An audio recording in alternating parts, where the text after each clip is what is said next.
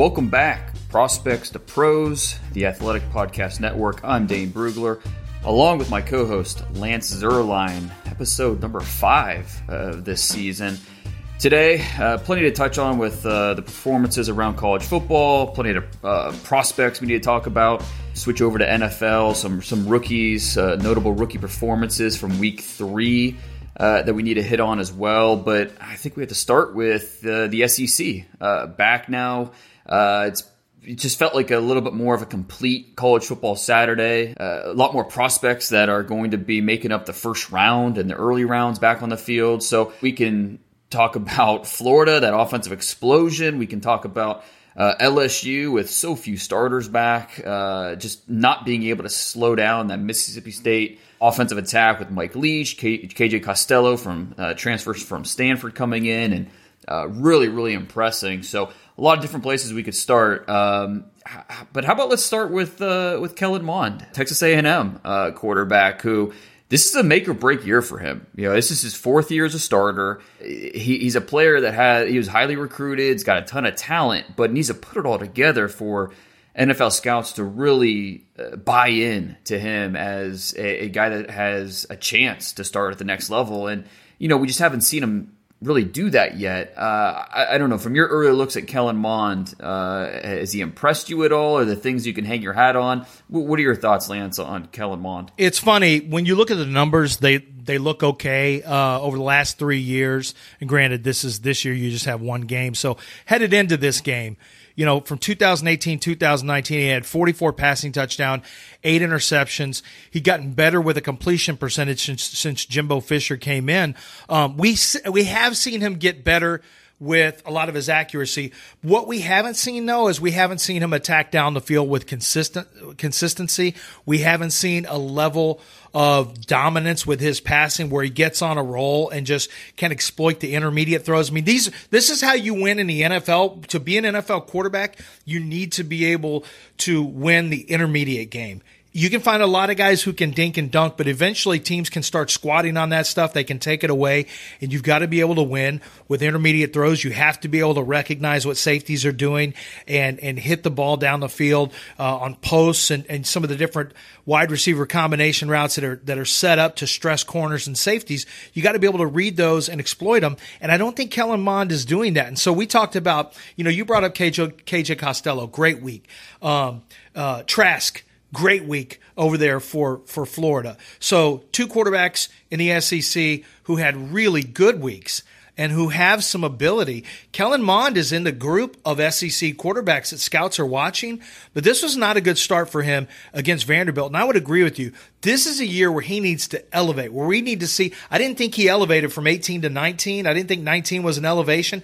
20 needs to be that year where he says, hey, look, guys, I'm this kind of player, not the guy that you think you've known over the last couple of years. And if you have this many years in, you know, to stay in state, Sam Ehlinger, he's gotten better over time. Kellen Mond has to prove he's gotten better over time because Trask has, and KJ Costello might be proven it. We know his numbers are going to be bigger with Mike Leach. We know that for a fact. So I think Kellen Mond really needs to do that because he has elements of his game, Dane, that are going to excite teams, but he hasn't put it all together on a consistent basis. Yeah, he definitely has fans around the league.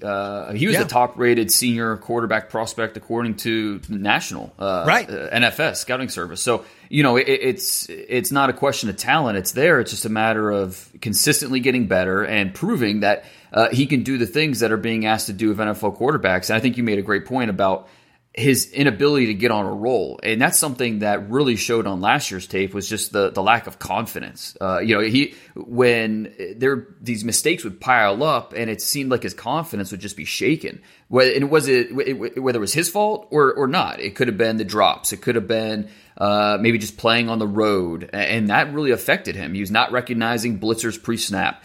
He's not making his reads, going through his reads, his progressions in a timely manner. And, you know, these are things that KJ Costello, who has, you know, there are holes in his game, but from a confidence level, that's what NFL scouts love about Costello is the moxie, the intangibles, the intelligence, just what he brings from a mental perspective, because he can bounce back from a mistake. He forgets it and he moves on. We saw that against LSU over the weekend. They were on a roll, and then all of a sudden, he throws an interception. Then all of a sudden he fumbles, but he comes right back, and he does not stop pushing the ball downfield, and that's something that we just haven't seen from Mond consistently. He's got the strong arm. He's got a little bit of some Kaepernick to him with that lean, angular frame, and he's an athlete. He can move around a little bit. But yeah, from a consistency standpoint, just hasn't been there yet. The A&M did beat Vanderbilt over the weekend. Mond was 17 of 28, 189 yards, 1 touchdown. It just wasn't a really impressive performance, and it's going to get even tougher next week against Alabama. So Mond, they had a tough schedule last year. They faced Clemson, they faced Alabama, Georgia, LSU. So A&M really had a tough go at it. And this year, it's not going to get that much easier. But it's time for him to step up and as a senior and show that, hey, I do have starter potential at the next level. And if he's not able to prove that, then we're going to see guys like Trask and maybe even Ehlinger. I know when I studied them over the summer, I gave higher grades to both Trask and Ehlinger, and so it's kind of a make or break time for Mond. Yeah, I didn't love the grade that National Service put on Mond. I didn't think it was I didn't think it was anywhere near a real representation. I'm kind of with you on that, and I think Ehlinger's a day 3 pick at quarterback. So that kind of tells you a little bit about where I think Mond is right now, what he has to do now. Physically, he's got ability. When I look at quarterbacks, Dan, and I don't know, I'm kind of interested in your thought. The two things that I really need to see and that I'd really prefer to see from a guy who's going to be first or second round, caliber quarterback, and that's a potential early starter, is I want to see, you mentioned one of them, I really need to see poise. It's almost non-negotiable. If you do not have poise in college, you won't have it in the pros. Look at a guy like Nathan Peterman, who had a good year his last year at Pitt, and then take a look at what he did in the pros. As soon as he got shaken, he was a disaster. And you really need to have poise. And I'm using Peterman as an example, but I mean, this happens with higher quarterbacks who are drafted earlier than Nate Peterman was. I'm talking about quarterbacks who drop their eyes and they're shaken by the situation. They're shaken on the road. They're shaken by turnovers, whatever. They're shaken by the rush. I need to see guys who have a level of poise and confidence to their game, and you should be able to see it. It shouldn't be hard to find. You shouldn't have to look hard to find it. You should be able to see it in their actions, in their body language, in the way that they play. The second thing is, I want to see somebody who has a feel for what teams are doing, who knows where they want to go for the football. I think some of what we talked about with Mond is that he doesn't really – he lets the play, the defense dictate to him, as opposed to knowing what he's going to do based on the way that he's reading defenses pre-snap. And this goes for all quarterbacks. I want to know that a quarterback, especially one who has 3 years of starting experience, you need to have a great feel for your offense, and then you need to, I think, have an understanding of where you want to go with the football, so that when you're in the chess match against a college defense coordinator, which I would say offenses are almost always in a position of advantage in the college game, and in the pros, defense coordinators it kind of switches, especially on young quarterbacks.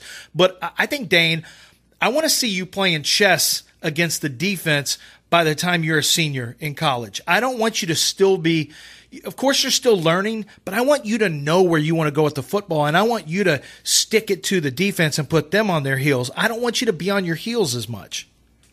Yeah, I think those are if you're going to start scouting the quarterback position, those are two great places to start. And for me, it's almost a combination of the two, or has aspects of those two areas. But when I started doing this over 10 years ago, and I started really diving in and formulating my process and everything, there was something that, just reading a lot, watching a lot of videos, and, Bill Walsh had this saying where the thing that separated the good from the great quarterbacks was the ability to have that spontaneous genius where, it doesn't matter what's going on around you, you're able to adjust and still make plays. And that's what you need in today's NFL, because 60% of the time, the play is not going to happen the way you drew it up in practice, whether it's a blitz, whether it's a different coverage, whether it's someone making a mistake on your own team, whatever it is, 60% of the time, it's not going to go as planned. And so you have to be able to adapt and have still, like you mentioned, keep that poise, but also understand what the defense is doing so you can make the appropriate adjustment. And so it's something, being able to have that spontaneous genius where you can change your decision making, be able to move target to target quickly without being panicked, and still standing tall versus pressure, moving your feet with your eyes up and down the field. And then also when you scout these quarterback prospects, it's important to really understand the situation, especially, you want to judge them in drop 8 situations. So, you're seeing minimal pass rush. He's comfortable in the pocket. How is he able to face that defense? And so there's so many, obviously it's the toughest position to evaluate for so many different reasons. It is. And there's so many variables involved. And but I think that, what both of us just said, I think is a good place to start, because it's almost, non-negotiable, because if you're not able to do it, and that's why Joe Burrow, I think, was such a unique test case, because the improvements that he made in some of those areas from his junior year to his senior year, you just don't see it very often. And, it's something that was really impressive, and something that I think, some of these quarterbacks we've seen this year, Sam Ehlinger, one of the things you want in your quarterback is you want him to be the most competitive guy on the team. Sam Ehlinger checks that box. Yep. That toughness that he brings, that competitive toughness, is off the charts, and that's certainly going to help him. And Ehlinger, I struggled with a little bit because I liked him more than I thought I would. Not first round, second round, but I thought, okay, if Jalen Hurts can go in the second round, Sam Ehlinger, with a few improvements as a passer this year as a senior, he could get into day 2. He could be possibly a top 100 guy for the right offense, the right situation, if he makes a few key improvements this year. And he looks like he's a little more confident ripping the ball downfield, against that, in that comeback against Texas Tech over the weekend. But, there are some things that, you're going to have to change your offense a little bit with Ehlinger. So I'm a little bullish on Ehlinger as a pro prospect. I'm definitely keeping an open mind to see what improvements he makes this year. Yeah, I think you have to. I want to get back to one thing that you said about spontaneous genius. And by the way, Ehlinger is a guy that I think can play off schedule when it goes off schedule. Right. But the spontaneous genius you talked about, which is not just, extending plays, breaking a pocket, it's altering your plan of attack, which Joe Burrow definitely had that. It was amazing watching a transformation from one year to the next. The swagger was undeniable, but his ability to know where he wanted to go at the football was really terrific. And he's also self-aware of his limitations and his strengths, and he played to his own strengths. And obviously Joe Brady's offense did too, but this is kind of showing up right now still with Joe Burrow. In all 3 games, he has played to his strengths. Now, I talked to Brett Veach after the Kansas City Chiefs drafted Pat Mahomes, and I asked about it. I said, what was, it was kind of a surprise that they went up and picked him. Now, keep in mind, Pat Mahomes have not played a single game for the Kansas City Chiefs.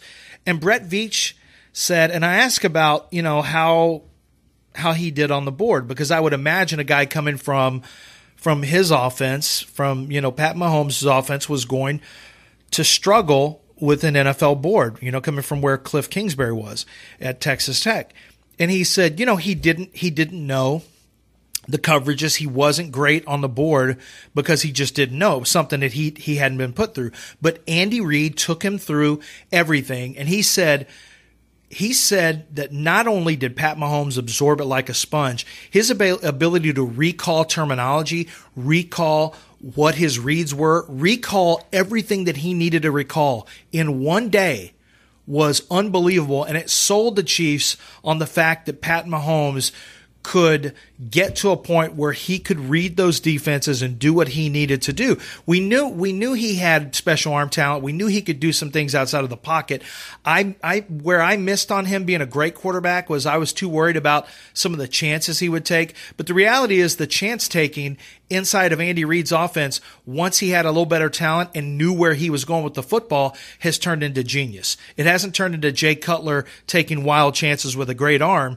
It's turned into a quarterback who knows what he wants to do, has talent around him, and has the special ability because he has that spontaneous genius to do things on the move as the play's rolling that other guys just can't do and struggle with. And there's a great example of, you don't have to necessarily have it or see it on the college level, but teams behind the scenes need to have an example after talking to you at the combine or working you out that you can incorporate this, that you can become that on the next level. And I think, Dane, that's really when people talk about the system quarterbacks, the conversation really is, do they have the ability to go from the simplicity of a college offense to the complexity of an NFL offense against defensive coordinators looking to take away your strengths?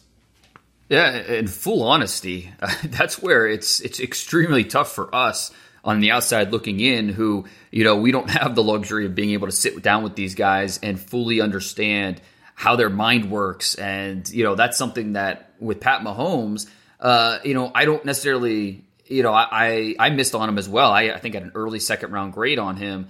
I don't feel as I'm kicking myself because, when you watch him on tape, he's playing backyard football, and it's just hard to grasp how much, from a mental capacity, how much does he know? How much does he have the ability to learn? You mentioned the recall. That's something where on a team level, they're able to find that out a lot better than we are. And so it's such an important part of the position. And that's something that, credit to the Chiefs because, almost more than any other team, they recognize that and we're willing to bet on it. So, I wanted to talk about Trask too a little bit. Who, I liked. He was my top-rated senior coming into the season, and there's no such thing as, or there won't be a Joe Burrow this year, a guy that elevates himself from a fourth or fifth round pick up to the number one overall pick at quarterback.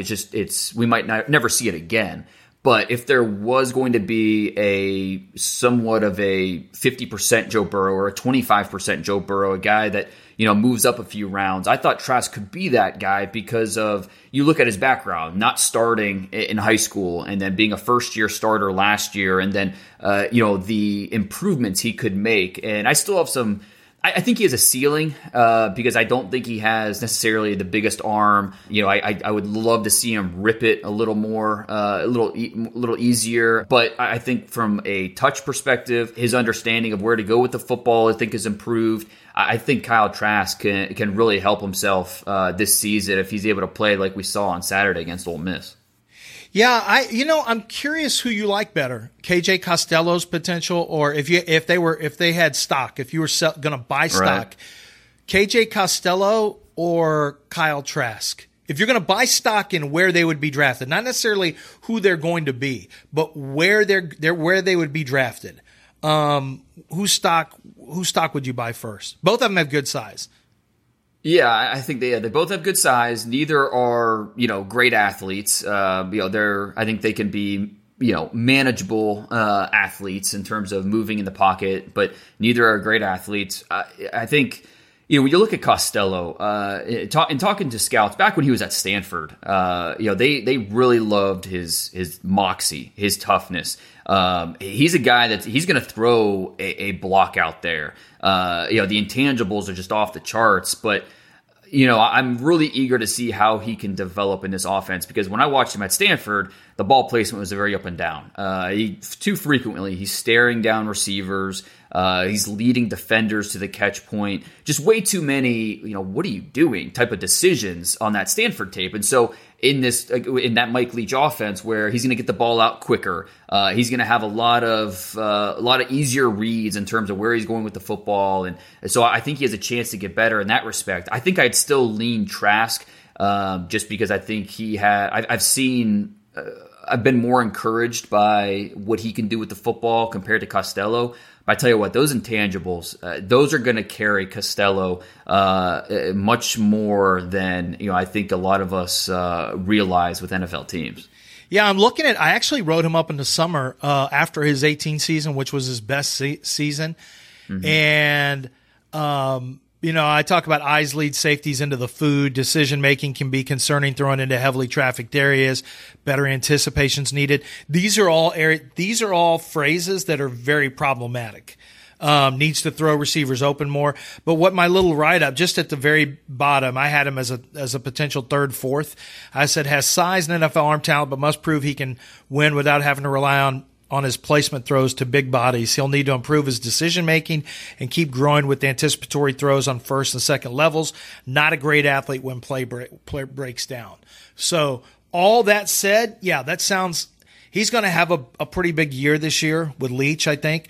But with all that said, when you have issues with anticipatory throws, ball placement, throwing into trafficked areas, decision-making – now, I will say Jordan Love did a lot of that last year, but typically for a guy with KJ Costello's background, that's more like a fourth-round pick, typically, because he does have size, and I assume he's going to be coming off a good year this year.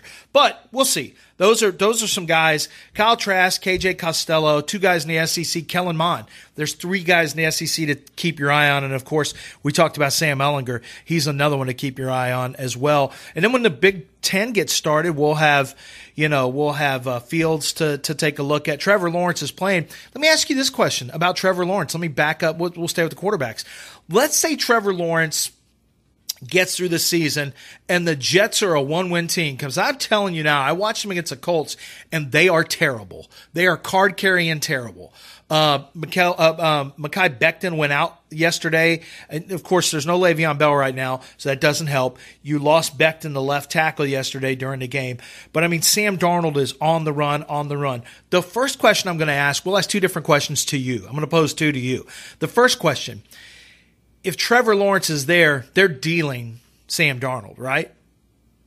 Yeah, I think they have to. And I think it's – I know I'm going to sound like a Darnold apologist, but, at some point, you need to get him help. And I don't think we've seen a quarterback be able to overcome the cards that he's dealt. You look at the – receivers that he's throwing to right now. You're looking at Braxton Berrios. That's his top receiver right now, Braxton Berrios. Lawrence Cager, an undrafted free agents out there. Chris Hogan. It's abysmal. The offensive line is better than it was, but the bar was so low that it's still a below average offensive line. And then the coaching, it just seems like the coaching is not helping Darnold at all. So when you're deficient in those three areas, a quarterback has no chance. And his confidence looks gone. And so for Sam Darnold and for the Jets, the being able to have a kind of an amicable divorce seems like maybe what's best for everybody. So yes, I 100%. I think that if with what we know right now, with the way things are going,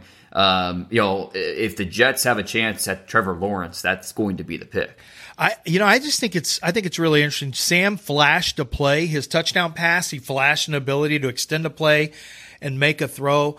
But I almost wonder if Chris Ballard is sitting there in the suite or wherever in Lucas Oil yesterday, taking a close look at Sam Darnold, looking for intangibles, just looking for any keys, any signs. Because if that team finishes last and they take Trevor Lawrence, if you look up and down the rosters of different NFL teams who need quarterbacks, there's not a lot out there who are going to need quarterback who wouldn't potentially be in position to draft Lawrence or Fields if he comes out.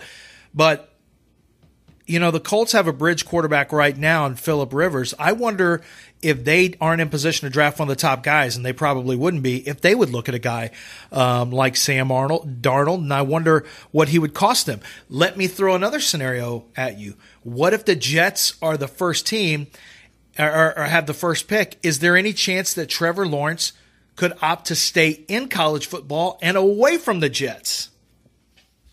It's – yeah, I don't see that happening because, they're just – I think, first of all, if the Jets have the number one overall pick, Adam Gase is safe to say he's no longer the coach. Correct. So, we'll see who would be the coach, and obviously that matters quite a bit in terms of a quarterback's development.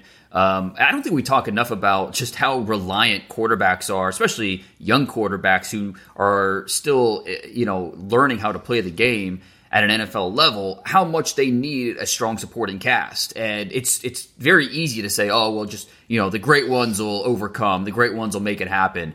But they need a supporting cast, whether it's the coaching, the offensive line, the receivers. You're not going to get all of that, but you need at least one, maybe two of those areas to, grow as a quarterback. And so if the Jets have a new coach in place, I think there's a good bet that they're going to be moving in the right direction as an offense. And so, with Mekhi Becton anchoring that offensive line, they have a chance to get better. So and it doesn't seem like that's kind of Trevor Lawrence's way he does things. I don't think so either.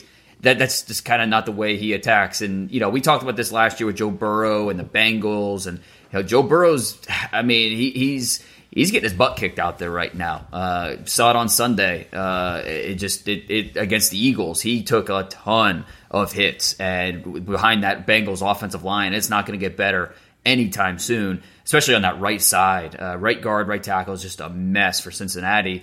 And, it's but when you look at Trevor Lawrence, you look at the character, just the way he handles himself, the way he carries himself, I just can't see that happening. So if the Jets end up with the number 1 overall pick, I think there's you could take it to the bank. Trevor Lawrence, I think, is going to be a Jet next year. Yeah, agree, disagree? Yeah, I would agree, and then I would also say you get some draft picks. By moving Sam Darnold, you actually could surround him with a plug-in offensive lineman there, and maybe a wide receiver with your draft picks you would get from dealing Sam Darnold. But I'm not off of Sam Darnold yet. But this is why agree. You got to have guys like Joe Burrow who have that level of toughness, because Joe Burrow's getting hit, but you know what? He still went out there and delivered touchdowns, a couple of them to T. Higgins.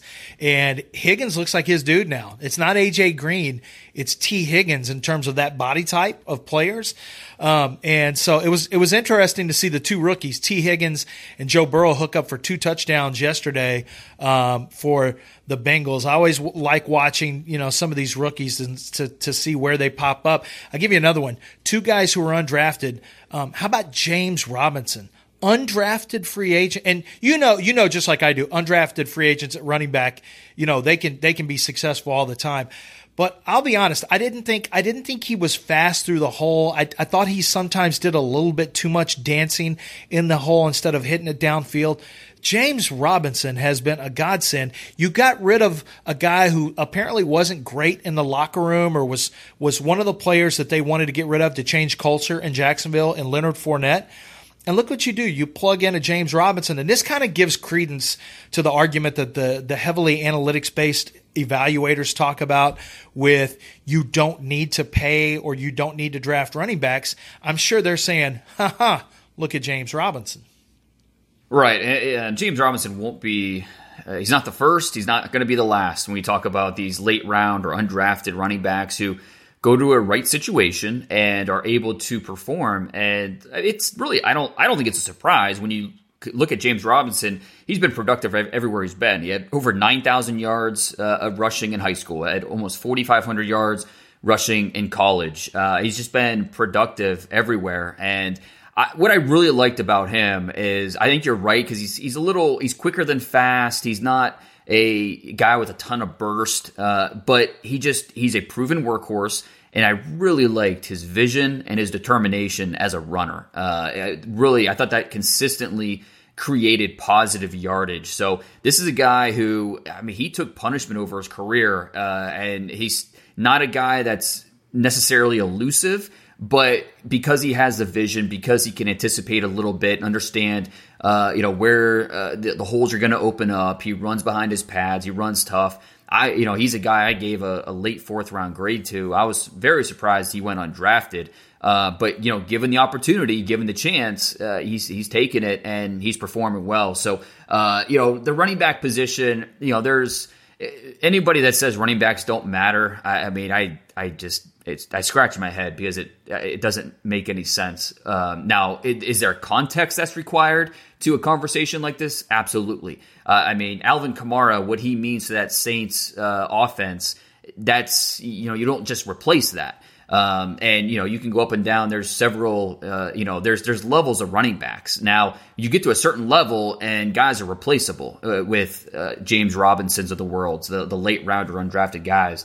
So, it's a very interesting discussion. Obviously it's a position that's heavily reliant on what's going on around them. Is the offensive line doing their job? Is the quarterback giving them enough help through the air where, taking a little bit of pressure away from the box? So it's definitely a nuanced discussion, but what kind of grade did you have on Robinson coming out? I was back into the draft. I said reliable runner with good feel for run lane development, but just average burst. His feet, finesse, and vision allow him to probe from gap to gap against conference competition, but tighter NFL running lanes mean he'll need to be more physical and more urgent to succeed between the tackles. The college production's unlikely to translate into the pros, but he's well-rounded enough to compete for a back-end roster spot if he runs to his size and can play on special teams. Now, I had a source tell me, his quote was a Midwest scout that I know, he said, no question he's feeding on inferior competition, but I think he'll be the kind of guy who elevates his play when he gets into camp and is competing for a job. I know Alonzo Highsmith, I had a conversation with Highsmith before the season started, and he said, if you got a fantasy team, get this guy on your team. He goes, he was one of my favorite running backs in the draft last year, and he is going to be a really good back for Jacksonville. And I thought, yeah, whatever. You know what? I mean, I think your 4th round grade ended up being a good grade on him. And I was back into the draft, and I was obviously too low on him.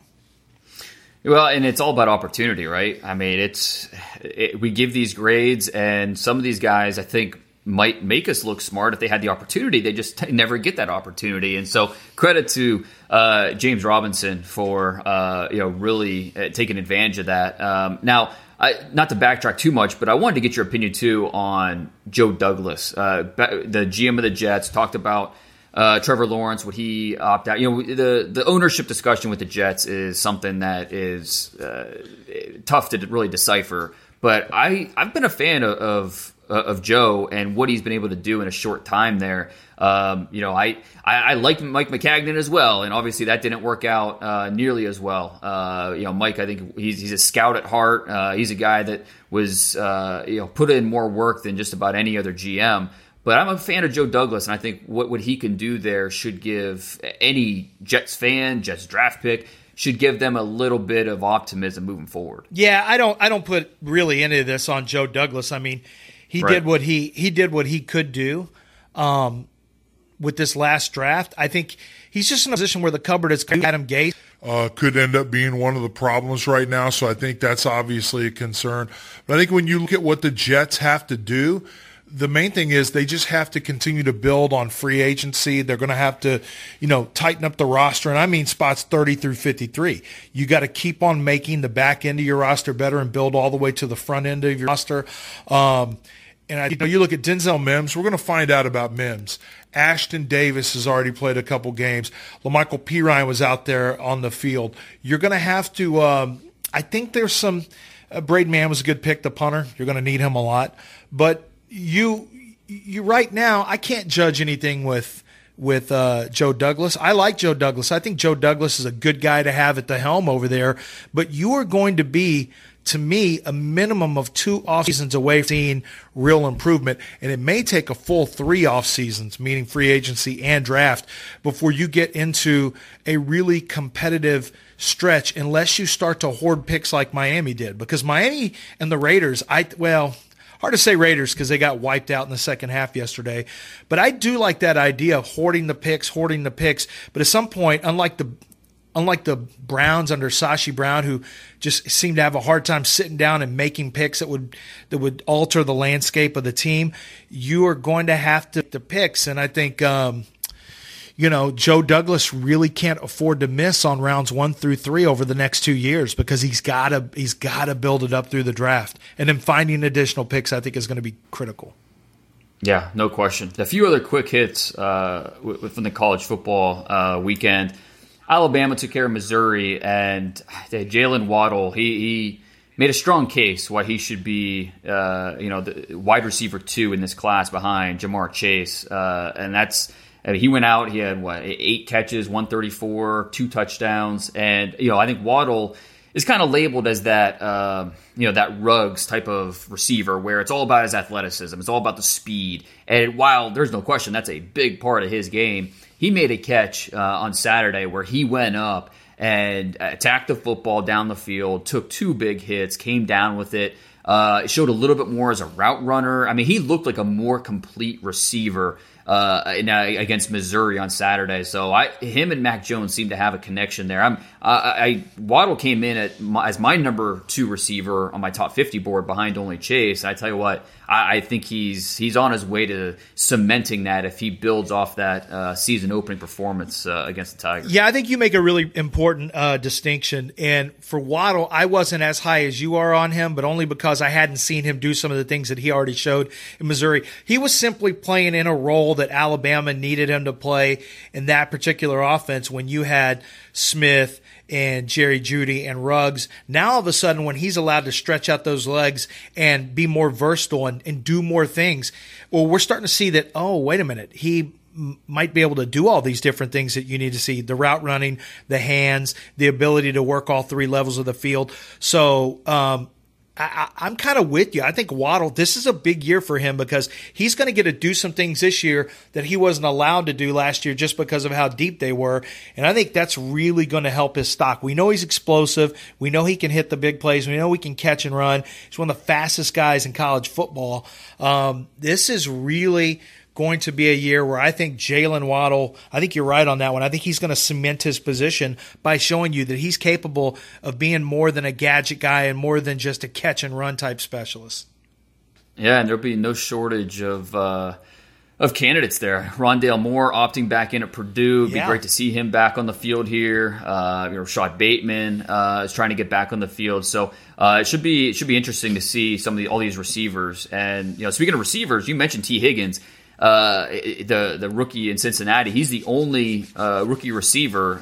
We talked so much about that receiver class. He's the only rookie receiver with 2 touchdowns catching the football so far. So that Burrow to Higgins connection is really showing through. Justin Jefferson had a huge game for the Vikings. Where'd that come from?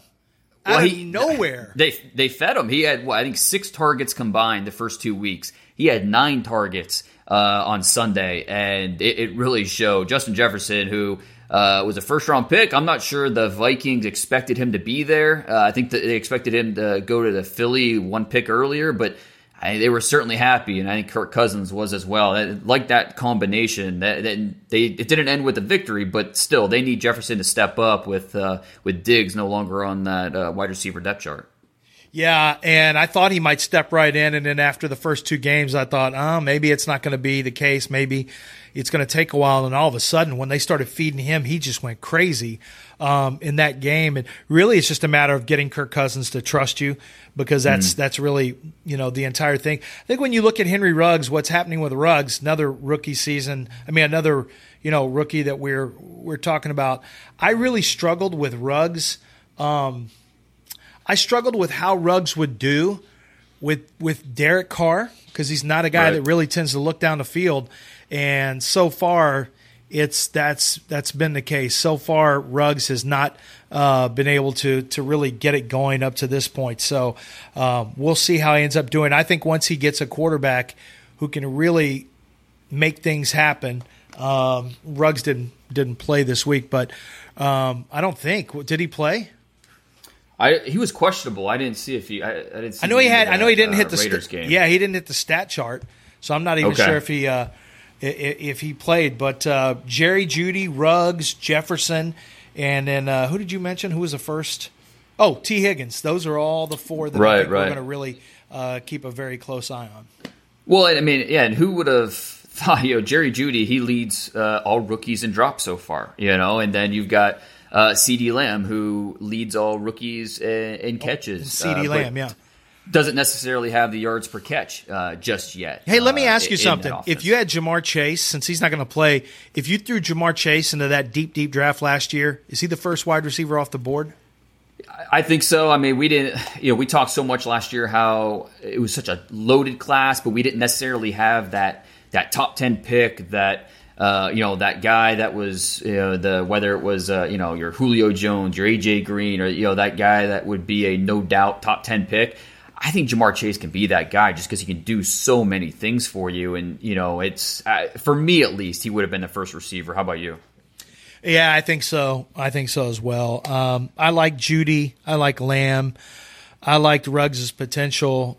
Jefferson, got drafted about where I had him. But I just think Chase's ability to win the ball in the air, he's got great speed, good size. His ability to win the ball in the air, his ball skills are just special. Yeah. And, it's natural. It's uncanny. It is. I heard something on a broadcast yesterday. This is great for scouting. This is a great little scouting tool. And you can hear this on broadcasts. That's why sometimes you listen to broadcasts and you pick up little nuggets. Charles Davis talked about this on the Texans and Pittsburgh Steelers broadcast. They were talking about Chase Claypool. And he said that when they were talking to Mike Tomlin about Chase Claypool, that he said, catching the football should not be a chore. It should not be a chore. It should be something that is almost an afterthought for you because you're so good at it. And he said, and basically Charles Davis told him, Tomlin said, if you fight the football at all, if it's not natural for you, that's a non-starter for the Steelers. A guy like Judy who struggled with some drops, who it wasn't always natural, he might have not even been on the Steelers board. And they said Chase Claypool had such natural hands, and it looked like it was just an extension of who he was as a player, the natural hands. That's something that the Steelers, who are kind of a guarded team in terms of their process, the Steelers consider that a non-starter at the receiver position. You must have natural hands where they can count on you, throw in and throw out to not only make the play, but it gives you a better chance to make the contested catch as well. And he was talking about that specifically with Claypool. Well, I think that's the case with Chase as well. I think Chase has a lot of that too. Okay, yeah, and that's a great point. And that's something, you've seen. I mean, they drafted James Washington. That was what he was known for at Oklahoma State, the strong hands, the ability to go up and get it. You look at Juju Smith-Schuster, same type of deal. Deontay Johnson, I don't know if he necessarily fits that. Right. He had a few more drops, but I mean, he's just so loose and athletic with the ball in his hands. He's a fun player. And I mean, let's stick with wide receivers here. And so many people, I got a lot of feedback on our DK Metcalf discussion last week, kind of revisiting a scouting report, revisiting the process of a player as a prospect now in the pros. Allen Lazard is a wide receiver who we saw last night in that game for the Packers. Surprising, he was part of the 2018 NFL draft, had a great career at Iowa State. Surprisingly went undrafted. At least I was surprised. I thought, I didn't think he'd be a second, third round pick. I thought he'd be a day 3 pick, and he had such a solid career for the Cyclones. He had a catch in 48 straight games, and that was when Iowa State had just they were throwing anybody out there at quarterback. So for him to have that production, he's a well-built guy, 6'5", 227 pounds, and ran a 4.55 at the combine. So he's not a burner, not a blazer, but I didn't think he was slow either. The biggest worry I had with Lazard was just his inability to separate at will. He didn't have that suddenness to him. Yeah. But you're talking about a really tough guy. Blocking, no problem. Play special teams, no problem. There's just so much he had going for him that I was surprised he slipped all the way through the draft, but I'm not surprised. He's on a team now and making some plays, especially in the red zone. So good for Allen Lazard. What kind of grade did you have on him in that 18 class? I had at that time as a 5.32, which would come out to basically a 5.9, which would be a backup. I projected him to go in the 4th, 5th. Personally, I thought he was more of a 5th, 6th, personally, because of the same things you said, the exact same things. My biggest concern is he didn't have juice. He wasn't quick out of his breaks. The short area stuff wasn't great. It was labored. It was sluggish. I didn't think he'd be able to uncover against tight man. So I thought, if he's not going to be able to get open, this is going to really be difficult for him. And I even thought maybe moving to a pass-catching tight end, more of a big slot might work for him because he's great with contested catches. He's incredibly strong. He's incredibly tough. And you loved all that. You love all the physicality. You really love that. And I said use his elbows, shoulders, hips, hands to shield defenders from his catch point. That's the kind of guy he is. Now, I think the big difference here, Allen Lazard has become a player for the Green Bay Packers with Davante Adams out. And I think one of the reasons is his quarterback. And this is where it matters. I've seen so many wide receivers who I think there is a big group of wide receivers who you get with Tom Brady, and of course I'm talking more in their prime, but you get with a Tom Brady, you get with an Aaron Rodgers, you get with a Russell Wilson. There's certain quarterbacks who can really take a back-end talent and turn them into legitimate roster talents, where if those same guys went to Mitch Trubisky, went to Sam Darnold, went to Jacksonville, whatever the case may be, all of a sudden, when you don't have as favorable a situation with quarterback, you don't make it. There's times where I think back-end running backs and back-end wide receivers, it really kind of is luck. It's a combination of luck of the draw with what your offense and who your quarterback is. And then number two, do you have something that you can hang your hat on? For Lazard, it's toughness. It's contested catchability. He could hang his hat on a special – my dad told me this – with undrafted free agents when he picked up Ramon Foster for the Steelers, and I'll never forget, he told me, Lance, and he was talking about offensive linemen, but I think it's pertinent for every position. Go find something they do really well, even if you have areas that they don't do something. If they have something that they're really good at, and for Ramon Foster it was strength once he got his hands on you as an offensive lineman, they always have a chance depending on the situation, especially for undrafted free agents. When you look at Lazard, not only was he productive in college, he's competitive as all get out. And a lack of competitive nature can kill you in the NFL. A great competitive nature can give you a long NFL career, and that's the truth. Yeah, and that's great knowledge right there, and something that there's proof on the field every single Sunday of that. And Lazard last night, 6 catches, 146 yards, a touchdown. Of his 6 catches, 5 resulted in a first down. So, yeah, with Devontae Adams out, you wondered, okay, who is Rodgers going to throw to? And Lazard stepped up for the opportunity and took advantage of it. So, a great situation there for him, and the quarterback makes a big difference, no doubt. So, well, I think that's going to wrap it up for today's episode.